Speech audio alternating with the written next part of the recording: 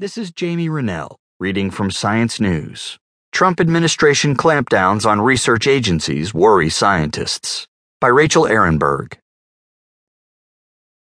Just days into the Trump administration, alarm bells are ringing in the scientific community amid confusing and whiplashing reports of gag orders and funding freezes at the Environmental Protection Agency, the U.S. Department of Agriculture, and other federal agencies.